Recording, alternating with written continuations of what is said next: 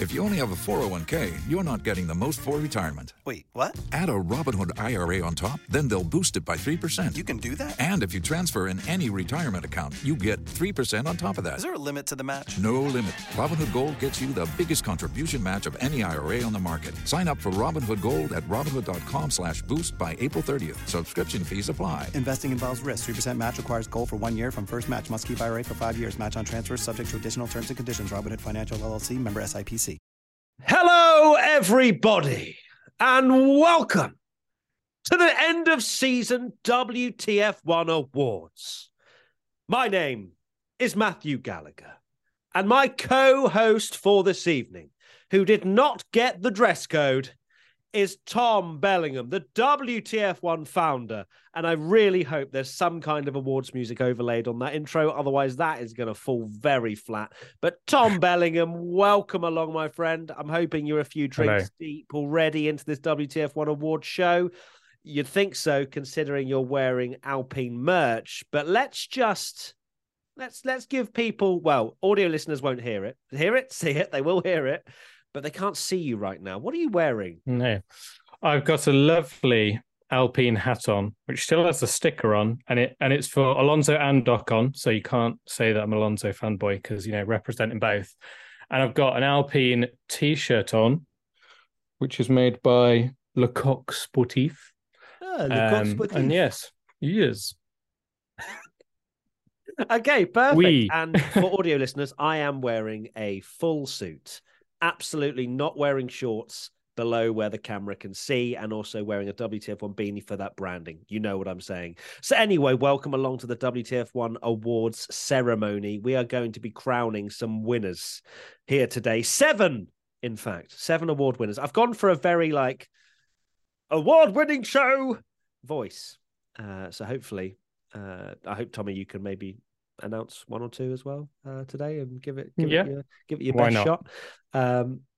So Tommy, we haven't actually explained why you're wearing what you're wearing. So you firstly need to apologize. I'm in my sporty chicken top. Yeah, can we apologize? Can we get that out of the way?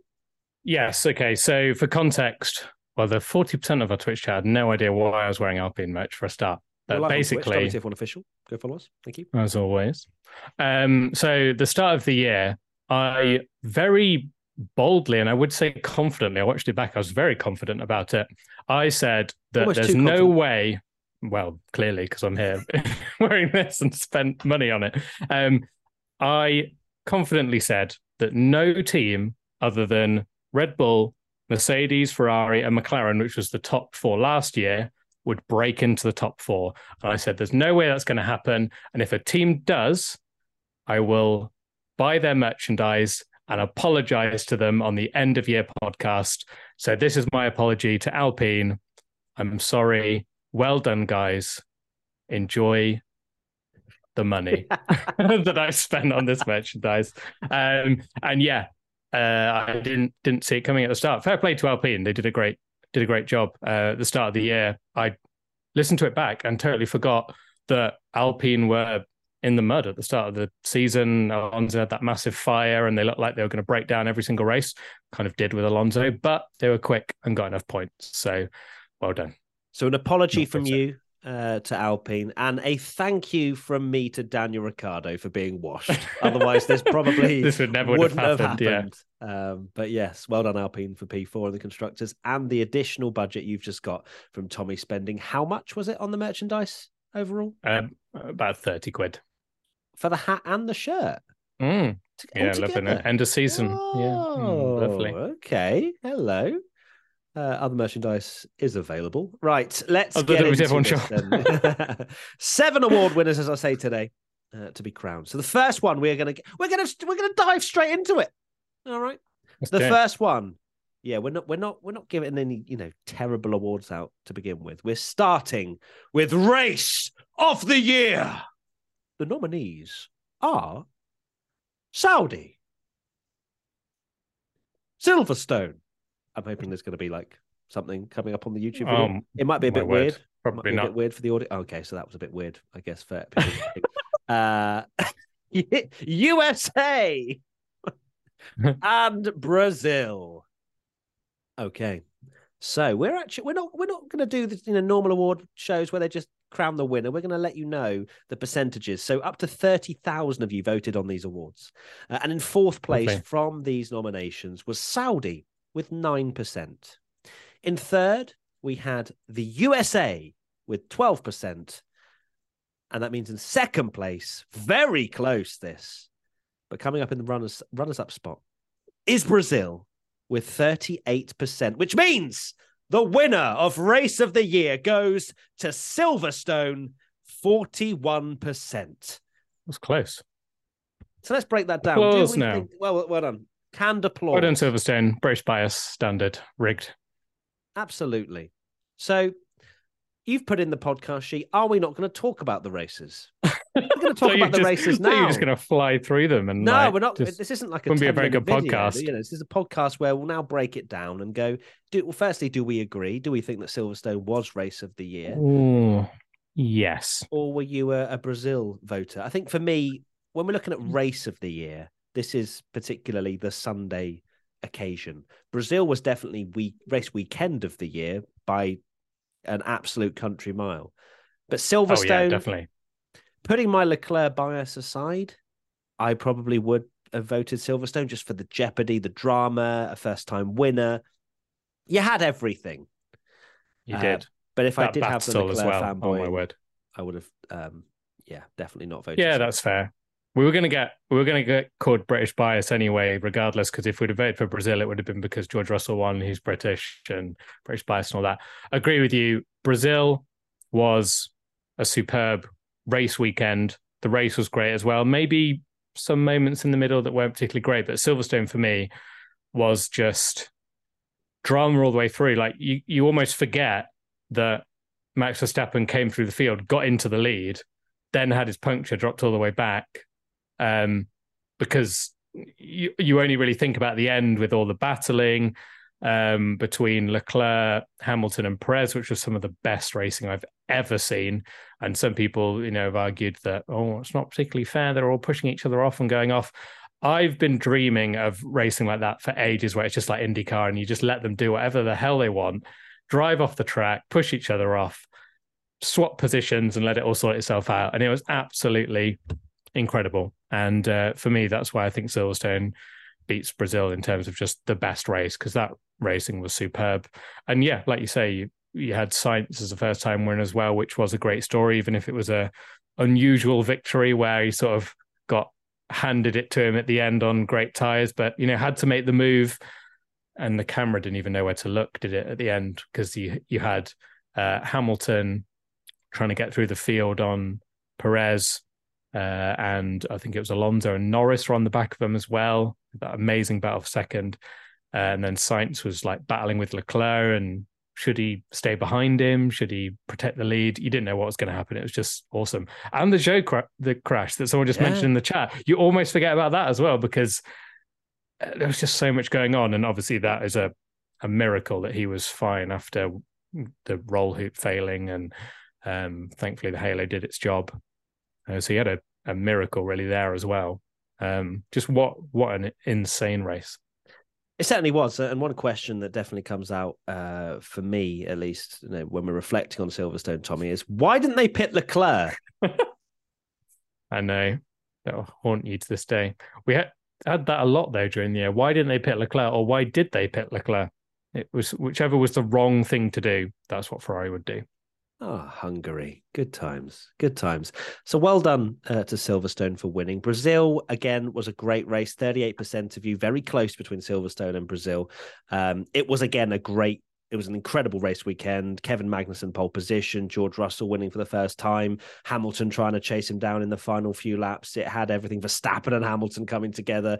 You had so much jeopardy once again, but I think in terms of a package deal of just the Sunday, Silverstone just edges it. Of course, you got USA, where you had that really tense fight between Hamilton and Verstappen, and you're wondering, has Lewis done it? Is he gonna just about manage to beat Max? But unfortunately, he didn't.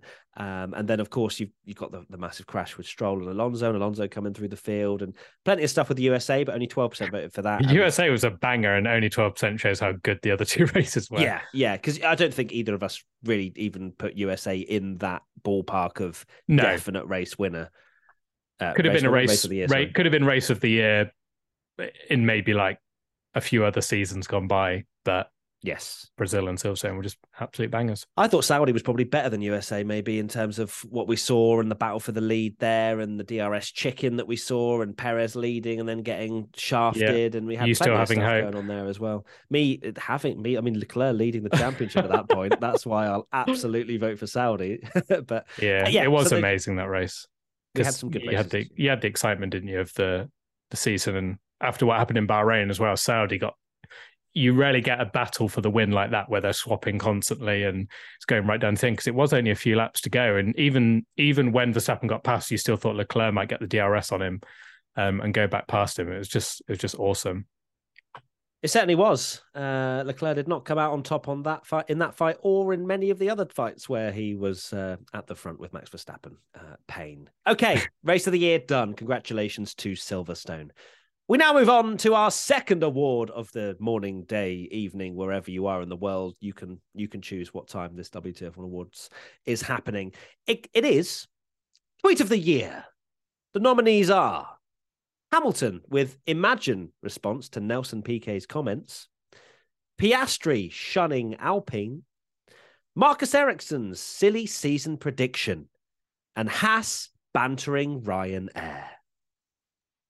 Do you want me to go straight into the results, or we can do the results and then talk about them afterwards? All right, I don't mind. All right, big boy, let's do it. Okay, you're the host. Am I? Who knows? You got the suit on. I do, half the suit. In fourth position, Ericsson with 3% of the vote. Little pitter-patter of applause for that one, I think. In third place, Haas and Ryanair with 9%. Hamilton Imagine gets runner-up spot with 24%, which means the winner of Tweet of the Year goes to Piastri shunning Alpine. There is no tweet in the world that would top that. What a moment. I don't think Oscar Piastri had in his mind that he wanted to win the WTF1 End of Season Award when he tweeted it, but he must have known this is going to break the internet. And it was such a crucial time for us because we had nothing going on. It was the summer break, wasn't it? And we just kind of got into we've not got any F1 news. Boom, Oscar Piastri. No, I'm not driving for Alpine. I've not signed anything, and I won't be driving for them in 2023. My goodness me. I mean, to be honest, unbelievable PR stunt for Oscar Piastri there as well. Like, his name was everywhere. Yeah. I wonder how many, I can't remember. We spoke about it at the time because I've just gone back on the tweet. And I'm pretty sure he only had about 100,000 followers at this point, maybe even less. I think it was less. And the tweet got 386,000 likes and nearly 100,000 retweets. And Oscar Piastri, like you say, he wasn't really that well known at the time. And boy, did he suddenly, was he well known after that tweet. I mean, I don't think, I'd argue this is like probably the tweet. If you think of F1 Twitter, I think this will be remembered for years. We'll be looking back on this in 10 years' time being like, do you remember when Piastri just exploded the whole of F1 Twitter? Unbelievable. What a moment. It had to be Piastri. It couldn't have been anything else, and the vote reflects that. Absolutely. I'm having a wardrobe malfunction for those watching on YouTube, but that was Piastri was absolutely the one to win that. Well done, Oscar.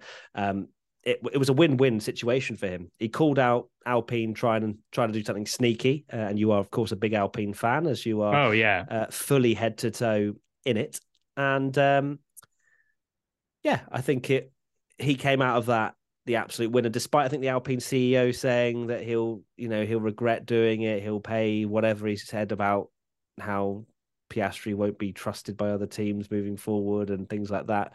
Reality is it was a bold move. It was a bold move, but yeah.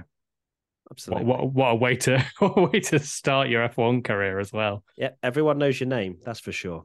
So well done, Oscar Piastri. You win Tweet of the Year. One thing I will actually mention, Ericsson's 3% getting for his tweet. His silly season prediction, a lot of people mentioned that should be on the shortlist. And after watching it back, it's not actually as good of a tweet as... there was a moment, wasn't there, where you looked at it and went, this is going to all be right at one point. But actually, he'd got Ocon and Gasly right. He'd got Norris and Piastri right. But everything... Bottas and Joe was obvious. He thought Albon and De Vries were going to partner, which didn't obviously happen because De Vries went to AlphaTauri. He said Schumacher and Tsunoda would be partners at AlphaTauri, and Haas would be Magnussen and Ricciardo.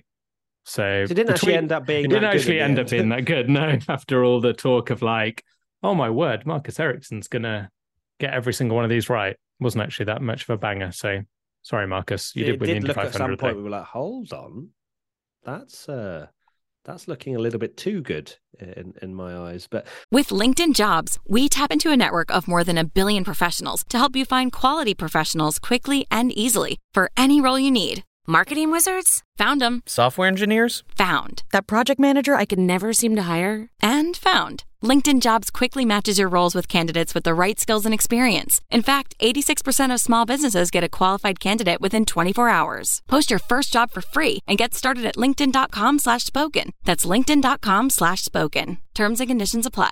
And then, of course, the second one was third place. And the second one we're going to talk about is Haas banter with Ryanair. Ryanair got very vocal this year, didn't they? With F1 fans, you can tell that the admin is absolutely a Formula One fan. And Ryanair's social strategy is just engage with everyone, just be rogue and talk about everything. But it was quite funny that Ryanair said, Ryanair livery in F1, nice. Haas would be in our budget range. Haas, nah, you're okay. We had enough of being last to our finishing destination last year. That is, I mean, unbelievable. Fair play. So, that's fair play. So well played, Haas. And then, of course, in runners-up spot was Hamilton, and just literally quote tweeting, imagine. And that was in response to a fan tweet, wasn't it? And then a fan. What if Lewis Hamilton just tweeted, "Who the F is Nelson Piquet?" Then closed Twitter. And then he just put "imagine." As a brilliant response. We saw quite a bit of rogue Hamilton this year, didn't we, on Twitter, where he sort of doesn't care anymore, because there was a lot of people also nominated the Alonso tweet, where I think Alonso said something about Hamilton wasn't very good anymore, and then Hamilton shared a picture of him on the podium when they were teammates ahead of Alonso with just a thumbs up. And I think Hamilton almost went back to the old school days of Twitter, where posting is kind of unfiltered and telemetry. Yeah, just unfiltered. It was funny to see. So yeah, fair play. Great tweet Hamilton as well. Yeah, we like to see the personality side of Hamilton on social media and not being, sort of squashed into not saying anything because everyone jumps on everything he says. It was good to see. And of course, Piastri was 64%, an absolute landslide winner. Okay, we now move on to our third award, and it is the Social Media Teams Championship. Now, if you watch the Internet's Best Reactions, you'll know. If you follow us on social media, you probably would have seen who was the winner. So in third place was Alpine with 13 points. In second place, it was Mercedes with 24 points. And the winners of the Social Media Team Championship, once again, a Haas F1 with 34 points. It wasn't even close. They ran away with this championship. And as much as, we sometimes do double points for the last race and all that good stuff, they'd already wrapped it up. It was done and dusted. They just posted banter after banter, and Gunther Steiner ships and Kevin Magnussen on pole, and they just had everything work out for them this year. And they are definitely the funniest, I would say, social media outfit on the grid. Yeah, and fair play to them that they carried on winning despite the fact that they weren't, because a lot of the banter from the year before was them sort of like self-owning themselves because they were the worst team on the grid. Now they're not that, but they still brought the bant, so fair play to them. Awesome. It was funny, yesterday, last year even, hello Matt, I think I tweeted them saying, what because I think they put some sort of graphic out, and I replied to them saying, if you ever were to get pole position, do you have a graphic ready? And then they just said, oh, you'll have to wait and see. And then, of course, when they got pole in Brazil, they absolutely did not have that graphic ready, did they? Yeah, it was no in no chance. archive whatsoever. That was made within the 8 minutes of that last Q3 session. And, it was amazing. That whole moment was awesome, wasn't it? It was incredible scenes. Incredible scenes. So well done, Haas. You won the Social Media Teams Championship for a second year. We now move on to our next award, which is Most Controversial Moment. Now, the nominees are Vehicle on Track in Japan, Verstappen Title Confusion in Japan, Red Bull Cost Cap Breach, and Verstappen versus Perez Team Orders in Brazil. Now, in fourth position. A lot of Verstappen in there. A lot of Verstappen in there. A lot of Japan in there as well. In fourth position, we have the title confusion with 8% of the vote. In third place, Team Orders in Brazil with 16% of the vote. In the runners-up spot, Red Bull Cost Cap Breach with 33%, which means the winners of the most controversial moment of the 2022 F1 season is the vehicle on track in Japan. Ouch. Yeah. 43% of the vote, 10% clear of the Red Bull Cost Cap Breach. I think it's interesting. It's how you kind of measure what a controversial moment is. I guess from the sporting personality, drivers clashing side, I would have voted the Verstappen Perez Team Orders in Brazil, because that caused an absolute meltdown of discussion and chat about that all. But when you look at, I guess, controversy in the sense of the FIA not doing their job, the vehicle on track wins hands down every single day of the week. No problems, no questions asked. So I can see why so many people voted for that. I too back that vote, and that whole debacle was just, it doesn't feel real, to be honest with you. It doesn't feel like it was something that actually happened after all the learnings, especially at the track where we so sadly lost Jules Bianchi after a crash with one of the recovery vehicles. And, you know, there were so many levels to it. It wasn't just like, oh, you've made a mistake. It was, you haven't learned from your previous mistakes. It's at the same track. There were so many things to it, which upset a lot of people. Yeah, because we had that recovery vehicle on track in the Massey era. I want to say, was it Turkey that came out? Yeah. But again, it came out, cars were coming out on track, and it was like, it was still appalling, and it was really bad, and we rightly kind of criticized it. But this was just 10 times worse. And the fact that the cars were going past it, watching Gasly in particular, yes, he was going quicker, but he was, sticking to a delta time to recover back. Like, it just should never have been in that situation anyway, for that to happen. Not only the vehicle as well, the onboard of the Marshal, where he's sort of moving Sainz's car, why they needed to be there. And then it was a red flag all day long. I don't understand why it wasn't just immediately red flagged. So the fact that, the whole thing was a mess. And you mentioned Japan, just that whole weekend was just an absolute disaster for the FIA. And I do feel really sorry for the fans as well that only got to see half a race essentially after waiting so long for the Japanese Grand Prix to be back. Such a shame. And this one is just, can't even make a joke of it. It was just appalling what happened, and rightfully people have voted it the most controversial moment of the year, and hopefully this will never happen again. But we said that after Suzuka 20. Sorry, my mind's gone blank. 16? Was it 15? Yeah, 15, 16. 15, 14. 14. A long time ago. But it should never have happened again. It should not.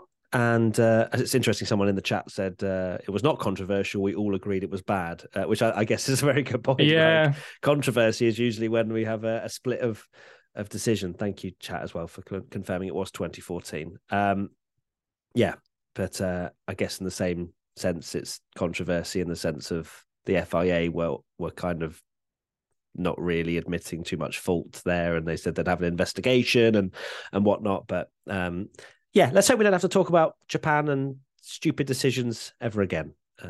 Fingers crossed. Next up. No, before we do that, let's talk about the other three. Title confusion. Of course, you said it was a terrible Suzuka time for the FIA. And that was another thing where Verstappen was given full points and no one really had a clue what was going on. Verstappen didn't know if he was world champion. Johnny Herbert was the one to tell him in an interview. You had just, the whole thing was just crazy. The fact that a massive organization like the FIA, like Formula One, couldn't work together and figure out what the hell was going on. So that was sad for you, Tommy, because again, another championship where you couldn't celebrate it. You get that like one moment, yeah. We go, Max Verstappen is the world champion. Yeah. Because it just, you did have it in 2021, but there was that whole sort of grey cloud over you going, that's have not I right. won though? Is it going to be okay? So yeah, it's just a mess. And again, the same race. The fact that they couldn't get it right. They had it was weird that the graphics were telling you that they were rewarding full points the whole time, but the commentators weren't briefed and didn't know how that can happen. Is just baffling. And what's a shame as well, it ruined that excitement of Perez chasing down Leclerc, because that would have been the moment where, you'd have had Crofty, potentially going, oh my word, he's gone through. That's probably going to be a penalty. That could be the World Championship there. And then even though it would have been a penalty deciding, then it would have changed the championship. But the problem was we got told about the Leclerc penalty and you're like, well, it doesn't matter because it's half points. But it wasn't half points. It's just a mess. Leclerc could have won the world title had he not locked up at that final corner. Who knows? The whole universe could have been different. That is copium at its finest. The other two were team orders in Brazil, which I kind of mentioned. I think that was enormous, that team radio that came across from Max to Sergio. It caused all kinds of discussions around what he meant by it. Was it Perez crashing on purpose in Monaco to stop him from improving behind? And there was lots of rumors, lots of chatter around it. And I so out of nowhere. Yeah, it was. I just remember sat there going, "He said what?" Yeah, because it was so. It wasn't like it was bubbling up, and you're like, these two are going to fall out at some point. It was literally just out of nowhere. You thought they were besties. Perez has been the perfect teammate, going for second in the title, and then all of a sudden it's like, boom, Max is unhappy about something that happened way earlier in the year, still not over it. Even though they're not fighting for the world title, Max has it wrapped up. It wasn't for a win. It wasn't for a win. It was literally 6th or 7th, or was it 5th or 6th? Something like that. Yeah, it was purely sending a message to his teammate about, I am not going to help you. Yeah, unless it's on my terms. Yeah. It was just one over the on you. Strangest thing ever, wasn't it? So that got 16%. Then Red Bull cost cap breach, of course, we don't have to go into that anymore. They breached the cost cap. They got a fine. Some people don't think it's... I can't believe they mentioned it at the FIA Awards. They tried to make a joke of that as well. That was just like... Well, can you believe Red Bull put a little joke about it in their own Christmas image? I can. Yeah, there was some funny stuff in there. But for the FIA to make a joke out of it, the FIA president was on very odd form in that award show. I think some drinks had been flowing at that particular ceremony. But yes, that was close with 33%. But yeah, the vehicle on track wins that award. Now we go to F1 Driver of the Year. And this is crowned through our ABCDEF1 driver ratings. If you want to go listen to the full podcast, we've already done one. So go and check that out on all good audio platforms. And also it's on YouTube as well. Driver rankings 20-1. No surprise, the F1 driver of the year goes to Max Verstappen.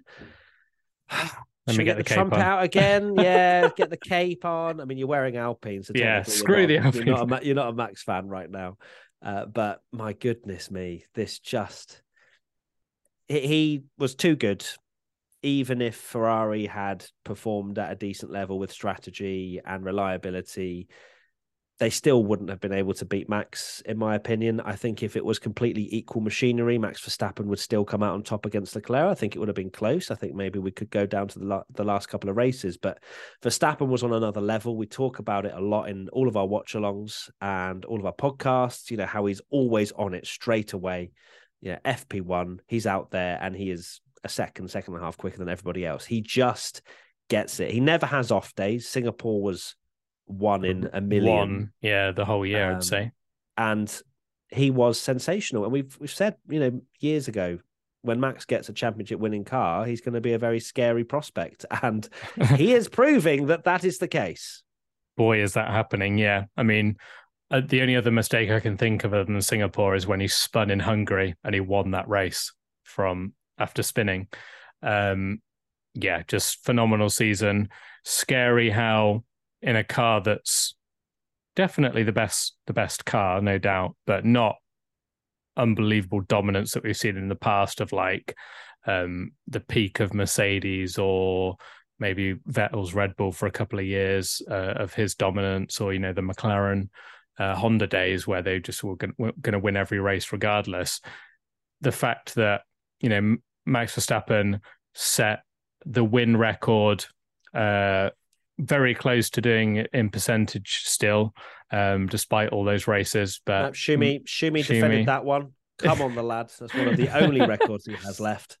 But yeah, speaking of Schumi, like we are seeing Max Verstappen in my opinion, he's becoming very similar to Michael Schumacher in terms of the way he's driving, in terms of particularly this year, like his pole to win ratio, similar to Michael Schumacher's career.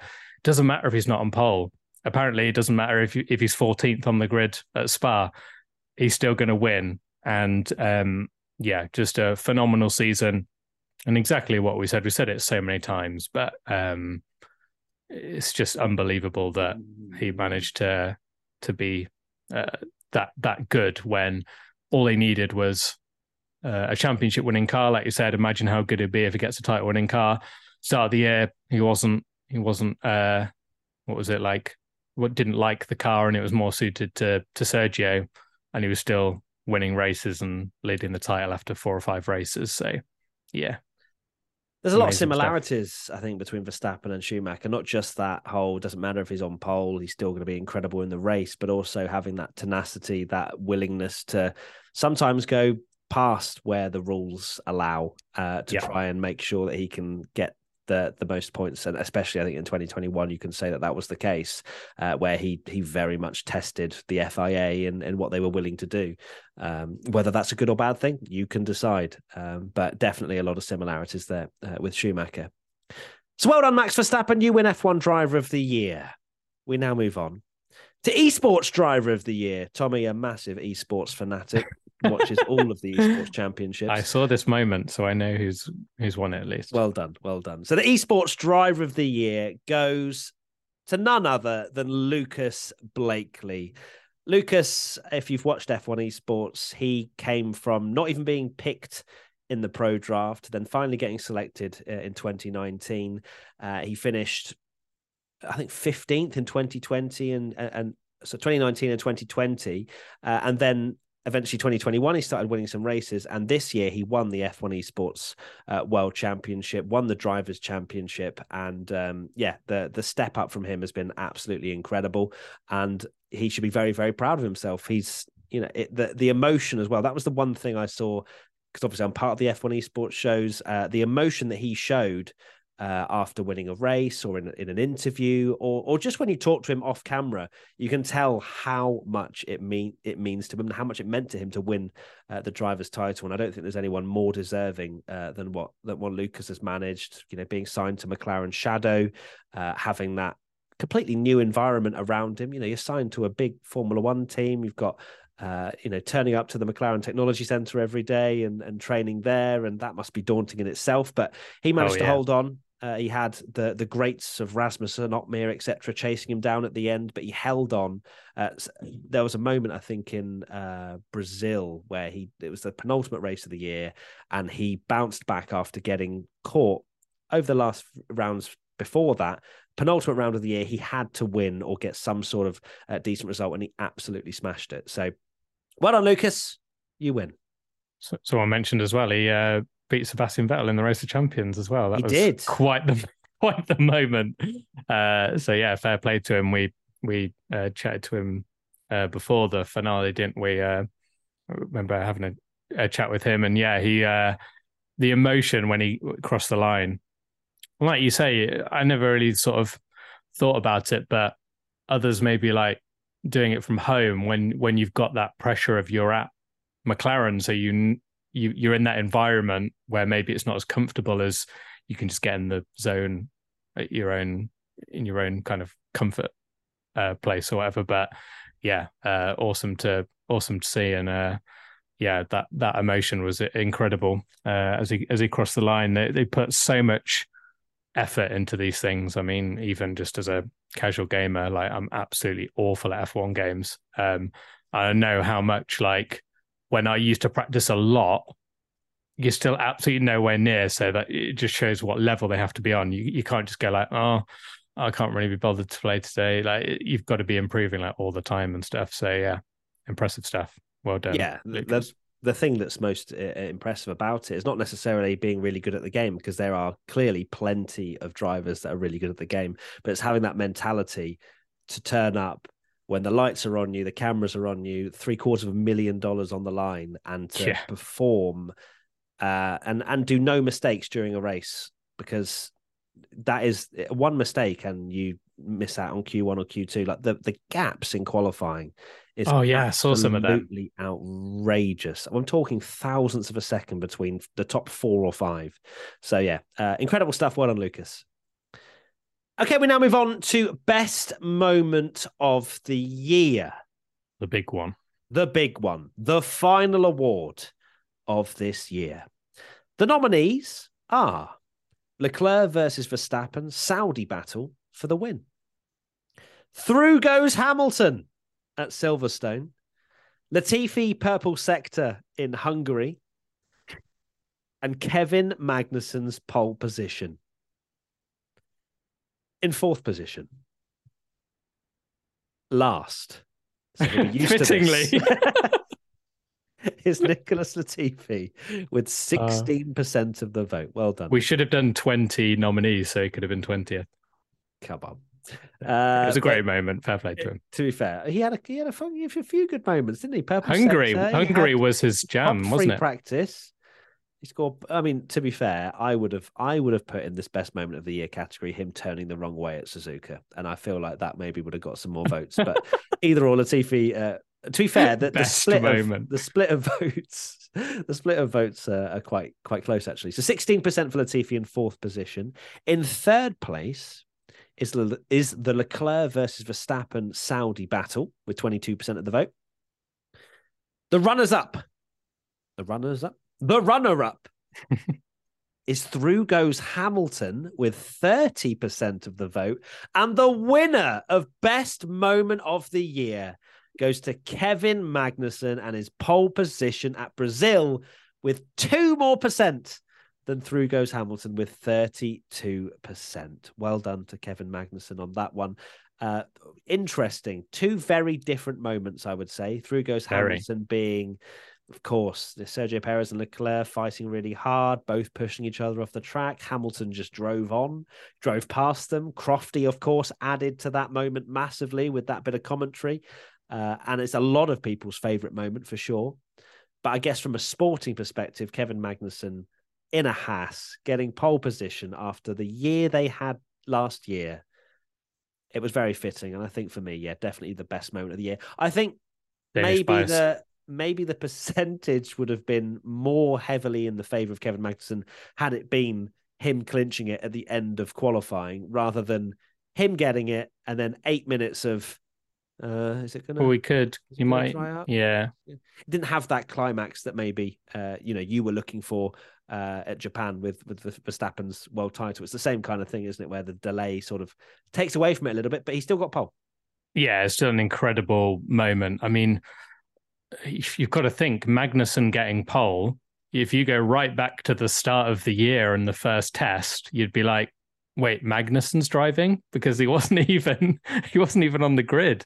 And it was only because of Mazepin losing his seat and that whole Haas debacle that Kevin Magnussen returned. And then who would have thought, especially, I think what makes that moment so incredible, and it's almost like good and bad, because if you think, it's sad that this year in particular, more than any moment, we didn't see anywhere near enough underdog moments. You didn't get a single midfield driver on the podium apart from Lando once right at the start of the year. And you had no idea that we'd go through a whole year where you don't really get any of these moments. You don't get like an Ocon winning for Alpine or, like an Aston Martin on the podium or something like that.